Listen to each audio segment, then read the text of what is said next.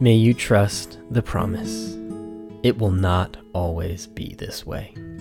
May you perceive the impermanence of the state of things in our world.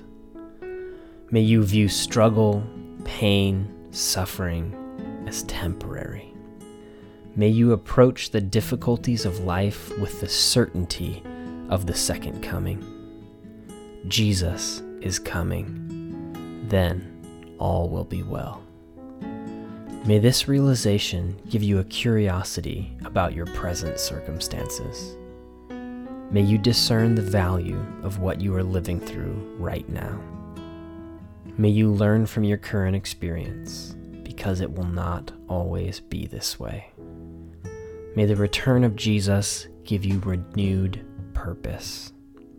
In Revelation, after the world has been recreated and the New Jerusalem has descended, Jesus declares, "I am making all things new."